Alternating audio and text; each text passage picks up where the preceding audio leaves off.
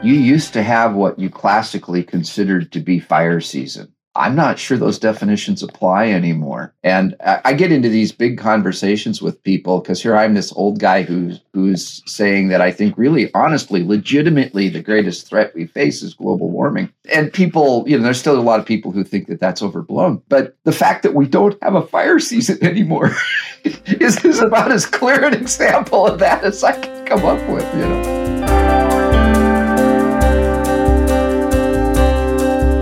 Episode 2, Mike Gallagher and Greg Nielsen discuss indoor air quality during wildfire smoke events and ASHRAE's proposed Guideline 44, protecting building occupants from smoke during wildfire and prescribed burn events.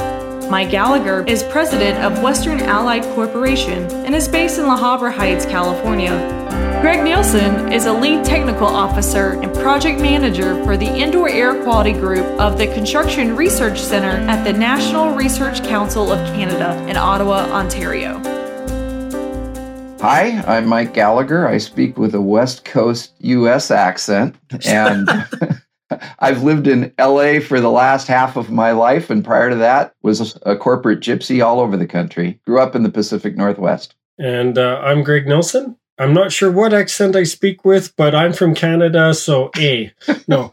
I currently reside in Ottawa, Ontario, but I grew up in Western Canada. But according to Mike, I have the Eastern Canadian accent. So you'll just have to bear with me. So I was interested in the wildfire guideline that ASHRAE was putting together, which, of course, had a preliminary due to all the issues we had last summer that we were asked to do. And we kind of suspended the actual guideline per se and put out some preliminary guidance, which ended up with the title of Planning Framework for Protecting Commercial Building Occupants from Smoke During Wildfire Events. Now, that's a mouthful.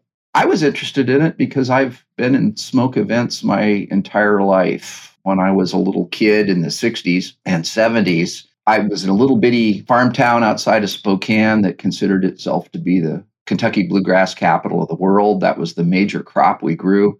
After harvest, all the fields got burned. And we would go through roughly a 2-week period while all the fields in the surrounding area were burned, where wildfire smoke, it wasn't wildfire, right? It was a planned burn, but that smoke was just as thick as what was experienced throughout most of the West in the wildfire areas last summer. And to give you an idea, just kind of if you haven't lived through something like that, fields are burned during the day, and so you're in full daylight.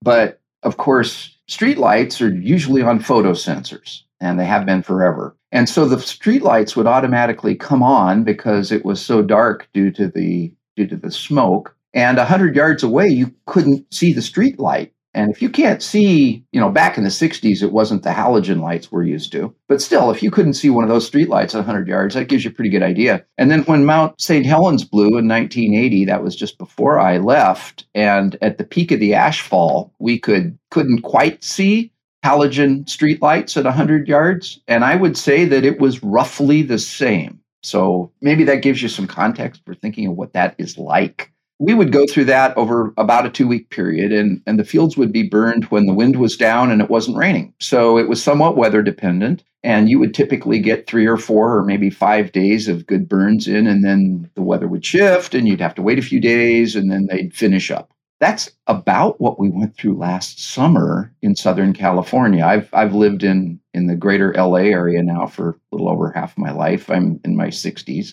And the smoke intensity in a lot of the suburban communities that were up against the mountains was every bit as much as what I grew up with. And I was getting questions last year about this, and we'd already started the guideline. GPC 44, which is the guideline committee, actually started business last June, July. It had been in planning stages for about a year before that. But then, of course, last summer happened. And the American West was just covered, and I assume big chunks of Canada as well, although Greg will talk about that, with smoke. And I was getting these questions, and coincidentally, we had just started this wildfire preparation guideline, and what do you do about the smoke events? And so that was, I guess, a little bit of serendipity in terms of the timing. What do we do?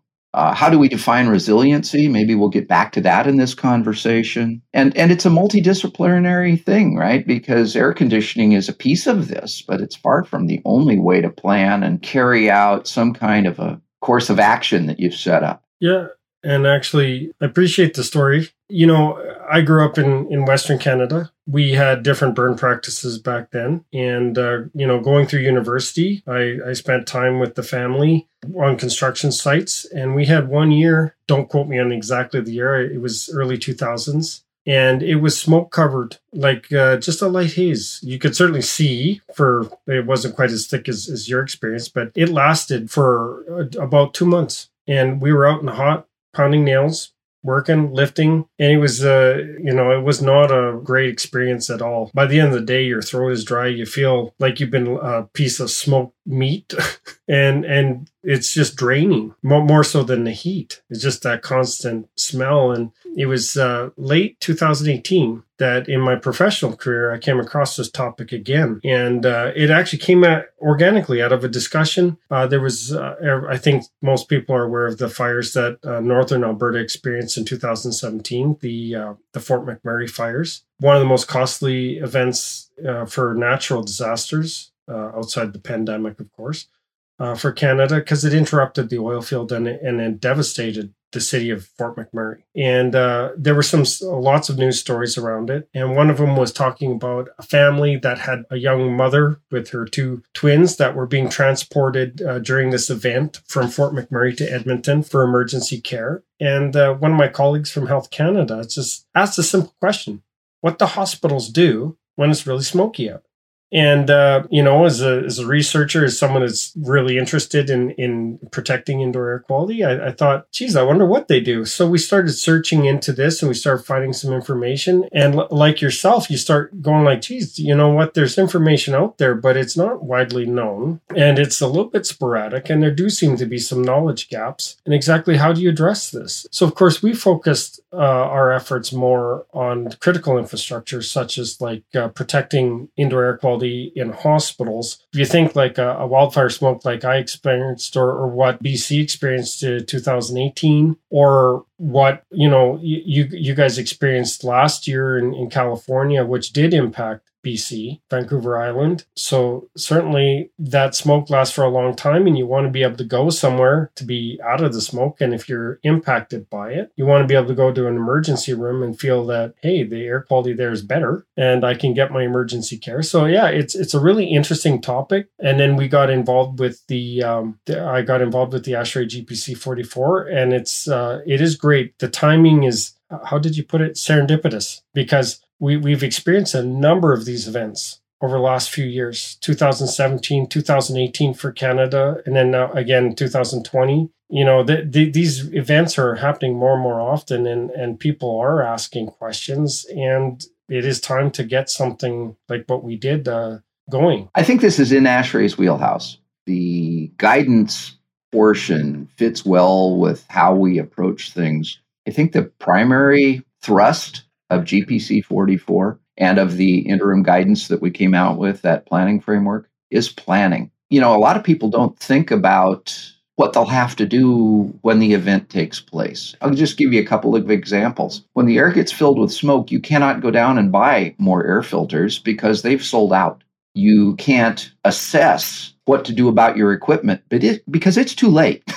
The planning aspect of the framework and of the guideline is oriented toward what would a facilities person need to consider well in advance. And probably there needs to be involvement with an HVAC professional or even professionals, depending upon how complex a situation they have. They might need a consultant. They might need a controls contractor. They might just need their air conditioning service provider. But a facilities person probably is not going to be doing it on their own. And as you know, the hardest thing to understand is, what is it that I don't know? You can plan around things you know. It's the things that don't know that bite you. And so a big part of the guideline is to discuss that, and to discuss corollary things like, how do I have to budget if I'm going to need extra filters, if I'm going to need whatever else? What money do I have to put in the budget? And also, what do I need for storage space? Because if I'm going to buy all these filters, those things are air, right? They take up tons of space. And so if I'm going to have those, how many sets of filters do I need? What do I do? I've enjoyed this because I am an engineer who's worked on the service side of our industry for most of my career. And Greg comes from the scientist side, and the committee is pretty well balanced between the two. And so I've been learning from Greg and others about what does this mean health-wise? Because frankly, I was kind of ignorant. Well, yeah, and sometimes it's what you don't know could kill you. In this case, I think the questions around the filter and what you need to do and the planning framework, like that can't be overstated, because when you're in the middle of an event, it's in some cases, you don't even know where to go to ask the questions. You just know you have problems. So we both talked about experiencing the smoke and that. And so what does that actually mean? And a lot of the conversations I had with facility operators, in a lot of cases, facility operators are driven by complaints by those that are in the occupied space. And those complaints could be, it smells bad, it's too hot, it's too cold, I don't like this person because they're too close to me. There's such a wide range of experiences in the workplace. And the facility operator, I think that they have to evaluate these complaints and try to decide, like, what is the course of action? What can I do? What should I do? And in an event, like if you just have a structural fire or something that's close by, it's a transitory event. It happens, it's done. But if you have an event like, last year, it's very fresh in a lot of people's mind, that smoke persisted for weeks. And in 2018, the same kind of experience through BC, it was like up to 60 days of constant smoke. So what is that? So there's odor, which drives our comfort, could impact your productivity, but then there is some health impact here. And let's talk about that. Because again, within the framework, we try to focus on what we can do.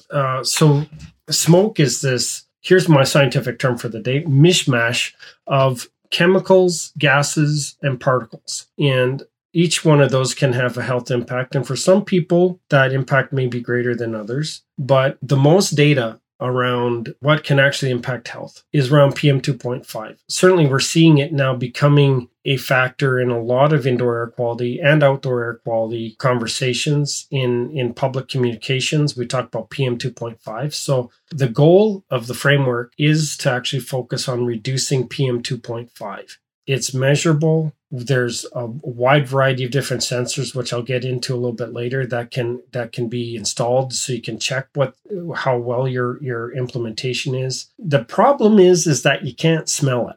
And at that link between it smells bad, I don't like it, it smells like smoke, my office smells like smoke, or whatever your location, versus the concentration PM 2.5, those may or may not correlate. And I think that these are some of the challenges that we're currently working through in the committee for the greater guideline. Is we have the framework, and we're working on the guideline, and we're currently like sorting out some of those details, exactly how else to address some of these softer factors. So right now we are focused on PM 2.5, and it's a weird contaminant because it's not like ozone or formaldehyde or one of these other ones. It's based on particle size, and that's important because, in case for those that may not be aware, those particles get into the deepest part of your lungs and have the biggest chance of causing tissue damage on some pretty important tissues. So again, that's why we're focusing on the PM 2.5 concentration throughout the process.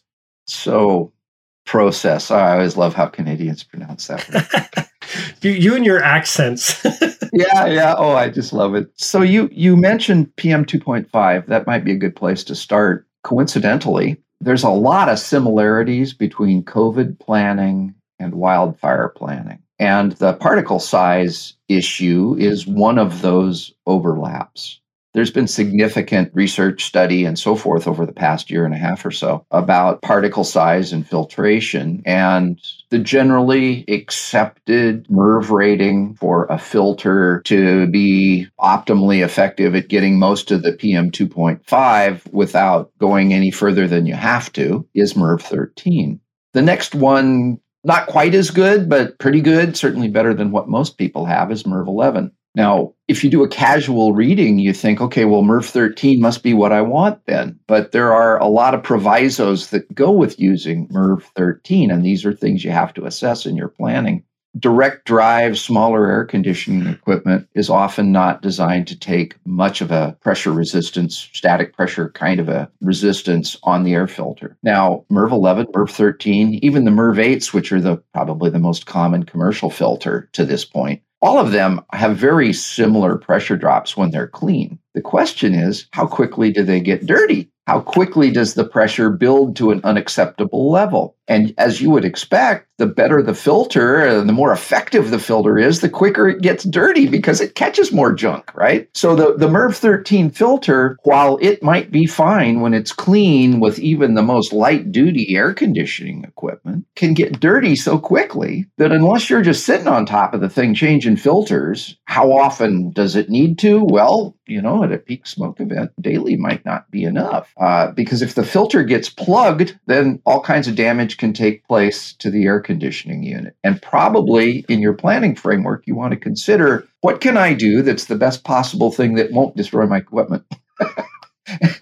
And so that's the sort of thing that you need to get someone knowledgeable in the equipment. And can it handle a MERV 13 dirty pressure drop? And part of that planning is also, what's your commitment to staying on top of it, putting a air pressure gauge or something in place so that you can monitor how much resistance has built up on that dirty filter and then change it when it needs it. And remember, you can't go buy the filters when the time comes. So you have to do some ballpark guesstimate of how many sets of filters am I going to need. So if I have light duty equipment where I'm going to have to change the filters frequently, it might simply mean I can't use MERV 13. I might have to go to MERV 11. And I can tell you from experience that a MERV 11 filter does not plug up as quickly and can go a little longer. And so with that in mind, that might be part of your thought process in your planning. When I estimate maintenance, my default lick my thumb, stick it up in the air number is 2 air filters for every 5-ton unit.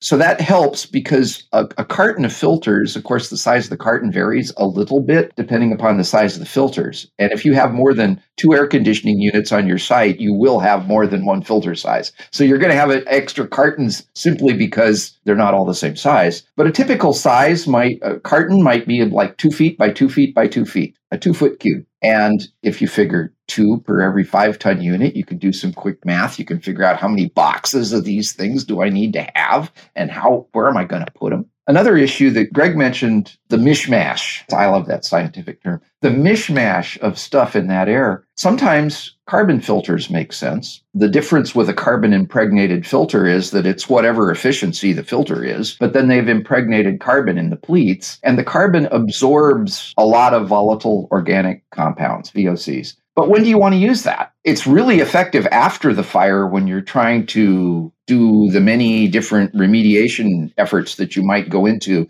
to get rid of the smell or to at least let it drop down over time. But do you want to use it during? Well, maybe. I don't know. They will store, because every one of those filters is going to be inside of a little plastic baggie. And so you can store them, you can keep them. But how many sets? This is all part of the planning and discussion process. And then the last thing I haven't mentioned is the outside air filtration, because typically an air conditioning unit will have some kind of an outside air intake. We used to call that fresh air a long time ago. But in the era of pollution, and certainly in the era of smoke events, we call that outside air. And so that outside air intake might need additional filtration of some description. So what can be done? Does it make sense in advance to put filter racks on your outside air and then only use those during a smoke event? Again, part of the planning process. Yeah, actually, I'm going to hop on that. One of the strategies that we're promoting is the idea of a light building pressurization. I mean, that operating process may not work for all seasons, but in the smoke season, we're typically in the cooling season, which can add thermal comfort issues. That the types of responses that I've heard anecdotally and direct measure is anywhere from reducing the outdoor airflow, which can have some interesting impacts on the system, reducing the cooling ability, reducing, how did you put it, your makeup air, your fresh air, your outdoor air into the space. And if you have dedicated exhaust systems, say for your bathroom or for other systems related to your work, you can end up in a situation where the building could go slightly negative to the outside. But and I'm not talking about stack effect, because that's a whole nother little factor in this equation. But if your building can go negative, you're going to end up with a situation where you're actually pulling the outdoor air, which in this case is very smoky, into the building, which is now impacting your indoor air quality. So like within the framework we were talking about, like, again, some of the simple factors is just maintenance, making sure that your existing equipment is operating the way it's supposed to be. Is it set up? Can you do the filtration? And what kind of instruments do you have in place to be able to monitor this? Like you've talked about your filters. So can you monitor the pressure drop across the filter? Do you know how much your system, when that outdoor, that makeup airflow is going to drop? And do you know if it drops to a certain point, how is that going to impact your building pressurization? Are you monitoring the building pressurization? So some of these details are things that you definitely want to have up front. And understanding how that's going to impact how your building's going to operate. Because I know we focused a lot on economizers. So we're, equipment that's intended to reduce energy load and try to keep cooling capability within a building. And if those aren't set up correctly, and that could be anywhere from just bent louvers to valves that aren't working correctly, or a wide range of different operational issues. When you go to try to convert to a smoke operation plan, which we call it smoke readiness, you may not even be able to do that because your equipment's hasn't been maintained. So we talked a little bit about, when do we start? At what point do you say, okay, I've made all this planning, I've got my filters, I know what I'm going to install. So when do I do it? At what point is that action? And that action, it's going to vary between operator, region to region. So I talked a little bit about PM 2.5 in instruments a little while ago. There are a lot of low-cost PM 2.5 instruments that are now out there. I don't want to mention any names. If you do a quick search for PM 2.5, you're going to find at least 3 or 4 different manufacturers of instruments that, when I say low cost, they may range from like, say, $200 US up to $400 US. So again, when one person says low cost, another person says, I can't afford that. So I'll let you determine where your level is on the cost aspect. But a few of these sensors installed during the off season, you can get an idea of how your building is normally. Because PM 2.5 exists, it's everywhere. We have it all the time. If you're in an urban area, it's going to be more than if you're in a rural area. And when that meter starts showing you, like you can tell, there's reports of the outdoor air quality reports are starting to say that your AQI, if you're in the US, or AQHI, if you're in Canada, is getting poor. There's a variety of different prediction websites that can tell you if there's going to be a plume of wildfire smoke. And, we've been through this a few times. So you should kind of have a feeling of, where you are, like when the smoke's going to hit. So depending on all of these factors, you can decide, okay, it's time to enact my plan. And I think another aspect of this is being able to have some of those monitors in place. You can kind of see if what you're doing is having an impact. Because there's nothing worse than spending thousands of dollars on filtration or changes to your system and then not really knowing what you're doing. Because I mentioned this before, fighting that odor issue can actually be very challenging. If you're outdoors, outside, if you're in a building where you have customers and they're outside and they're coming in, they're bringing that smoke smell with them, and they're actually releasing some PM 2.5 themselves, but that odor is going to be there. So those complaints could persist. But if you have some of these sensors and you can show, it's like, look, outdoor could be very high. I don't even want to say a concentration because it ranges. We see reports during some of these wildfire events that you see in the media, the worst air quality on the planet. And it can happen for a couple of days or even a week. So that could be concentrations well above like 200 micrograms per cubic meter, which is where your concentration units might be. So you look at this, say outdoor, you're one value, indoor, you're this value. Plus you can look at that sensor or that data and say, look, I need to tweak the system. My plan was X, and it's not quite working out the way I need to. So I need the tweak. So again, the intention of the framework is to give you a starting point and to kind of point out some things that you need to look at. We've covered some of them here. And the idea is that you're reviewing and checking how your system's performing. And again, you may have to report to management, building, or somebody's paying for this. They're going to want to know how their investment's going. So having some of these sensors is definitely going to be helpful for that. You can start to show that because, like I said, the smoke, that smell is going to persist. And then you have the perception of poor indoor air quality. Again, VOCs, you can monitor VOCs, but it's not as easy. The concentration range is, like I said, a mishmash, but some of the scientific studies looking at characterizing, say, tobacco smoke or cannabis smoke, there's over 5,000 compounds in smoke. And smoke is photochemical, so it changes as it ages. And you do get gases like ozone forming as it changes. The nitrogen oxides, your NOx compounds. You get aldehydes and a variety of other health-relevant compounds as smoke ages. But monitoring these can be very challenging, can be very costly. Again, this is, I guess, why we're focusing right now on PM 2.5, because we do have data on the health outcome. PM 2.5 is a relevant contaminant. So, this is kind of the whole plan, the idea of plan, do, check, act, right? So, Greg, you hit a couple of points that I just wanted to touch on. First of all, positive pressure.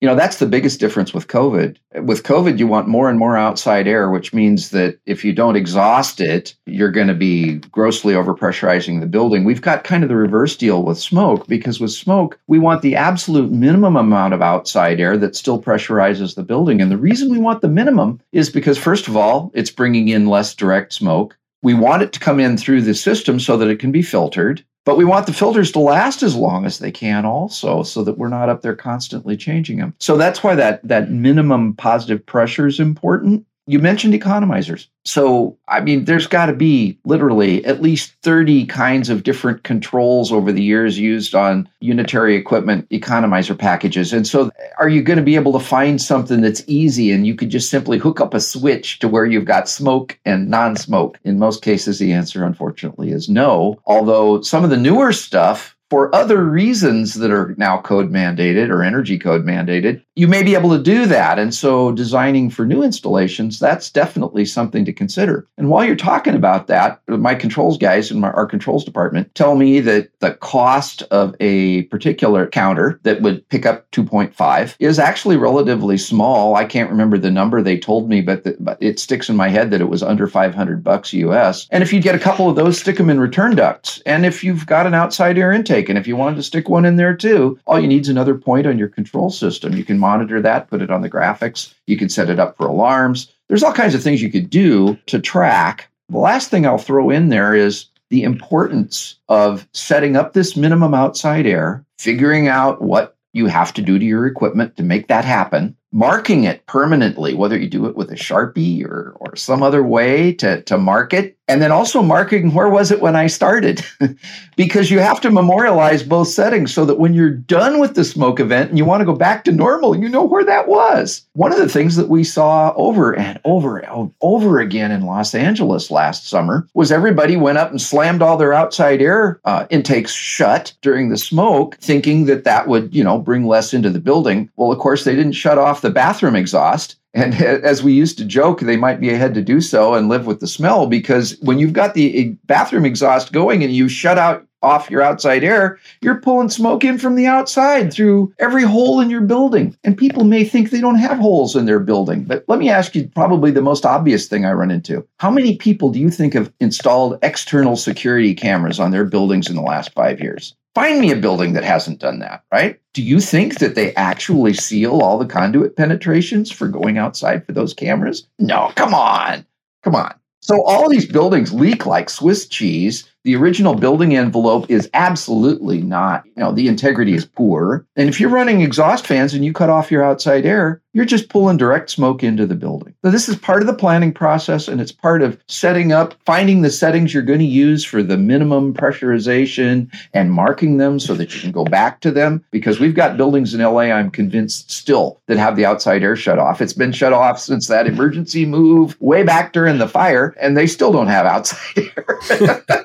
So I think that's just reality. But, it's not just a function of the whole building. I don't know, Greg, what if you couldn't do your building and you just wanted to have a cleaner space?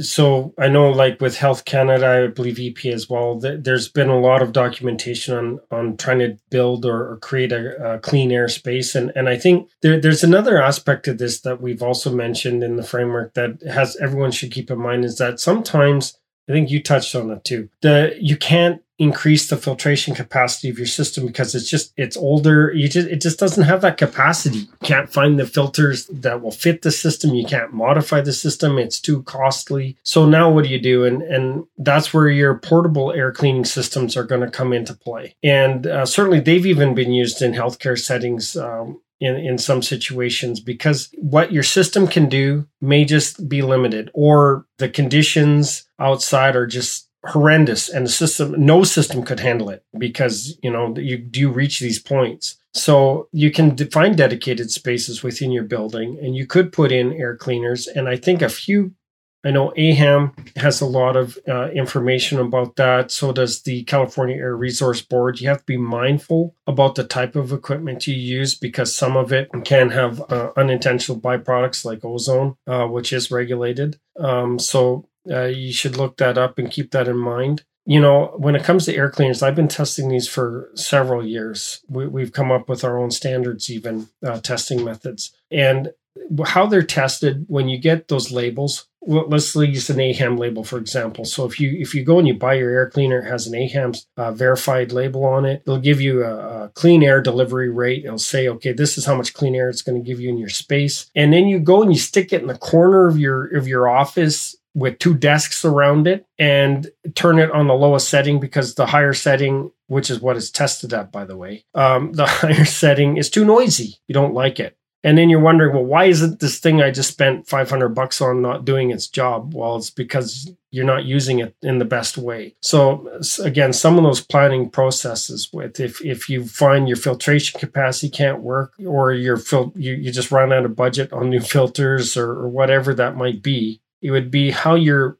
working space is set up, which areas you're going to focus on, and trying to set it up so that your air cleaner, if you're going to install one, can have the most open area around it. And of course, they're only tested in a 31 cubic meter space. So if you're going to take an air cleaner and stick it in a very large space, you're probably going to need several of them. And there are some documentations where they help you make some calculations to kind of predict the different performance. But in reality, an air cleaner that's designed to clean like a residential bedroom is not going to do well in a big open office. It's only moving so much air. So you can even look at, there are commercial systems available that are around. You can, again, look at these, and this can become part of your planning process. In the middle of a smoke event is not a good time to try to run down to your hardware store and say, I need the air cleaner, because chances are everybody did that.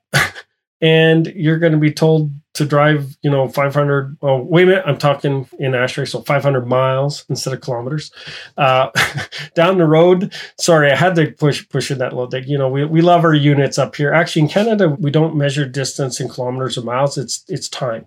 It's about an hour away.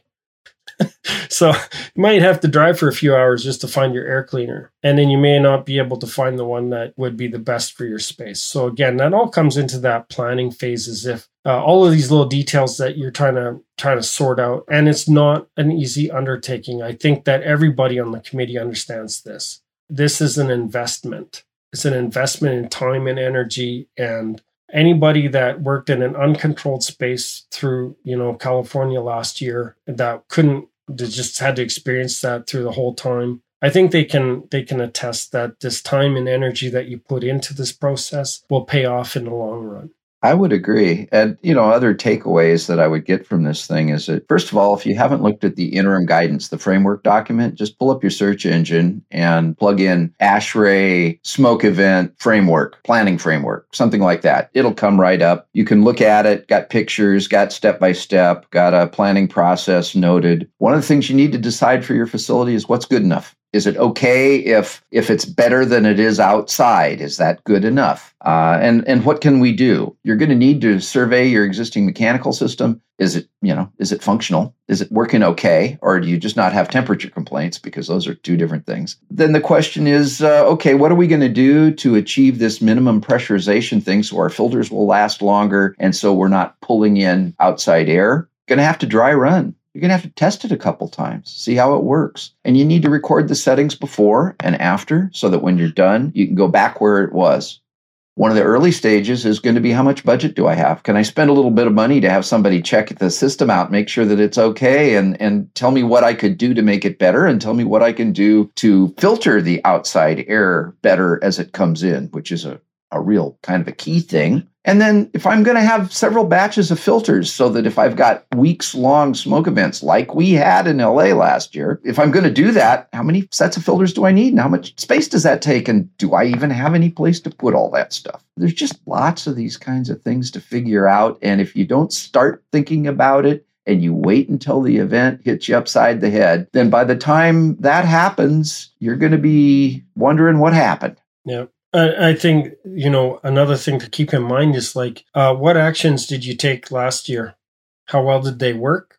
And how much can I improve it? Because, we all have different memories and stuff. And sometimes we like to lie to ourselves and we say that, hey, I know how I did this, and I think Mike said, write it with a Sharpie if you have to. But keeping records, trying to make sure that you have some kind of summary, standard operating procedure, something that you can look at, review, and say, okay, this year we spent X on the filters and whatever, and you can start to plan and improve your plan, and just also with the understanding that it may not necessarily work exactly the way you wanted the first time you enact it, and that's just life, and we adapt and we move on. And something Mike said, I'll just kind of pop on, is that we are hopefully towards the near end of the pandemic, with my fingers crossed, I say. And we've certainly made some modifications and we've kind of changed how we think about how we operate our buildings, more fresh air and all of these things. And unfortunately, some of these actions for wildfire smoke may not necessarily line up with that.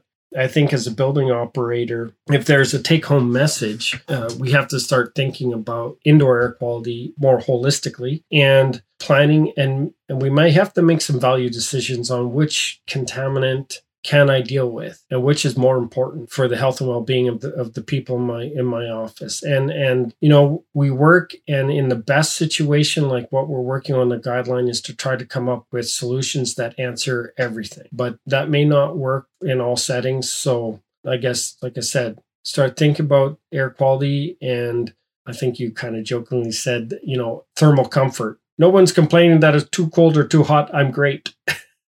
May not necessarily be the case. So we try to improve that knowledge, shorten the knowledge gap, and get some planning in place so we're ready to act when we need to.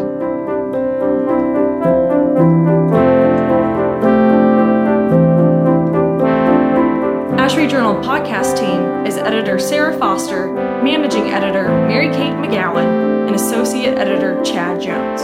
Original music by Chad Jones. Copyright ASHRAE. Views expressed in this podcast are those of individuals only and not of ASHRAE's sponsors or advertisers. Please refer to ashrae.org/podcast for the full disclaimer.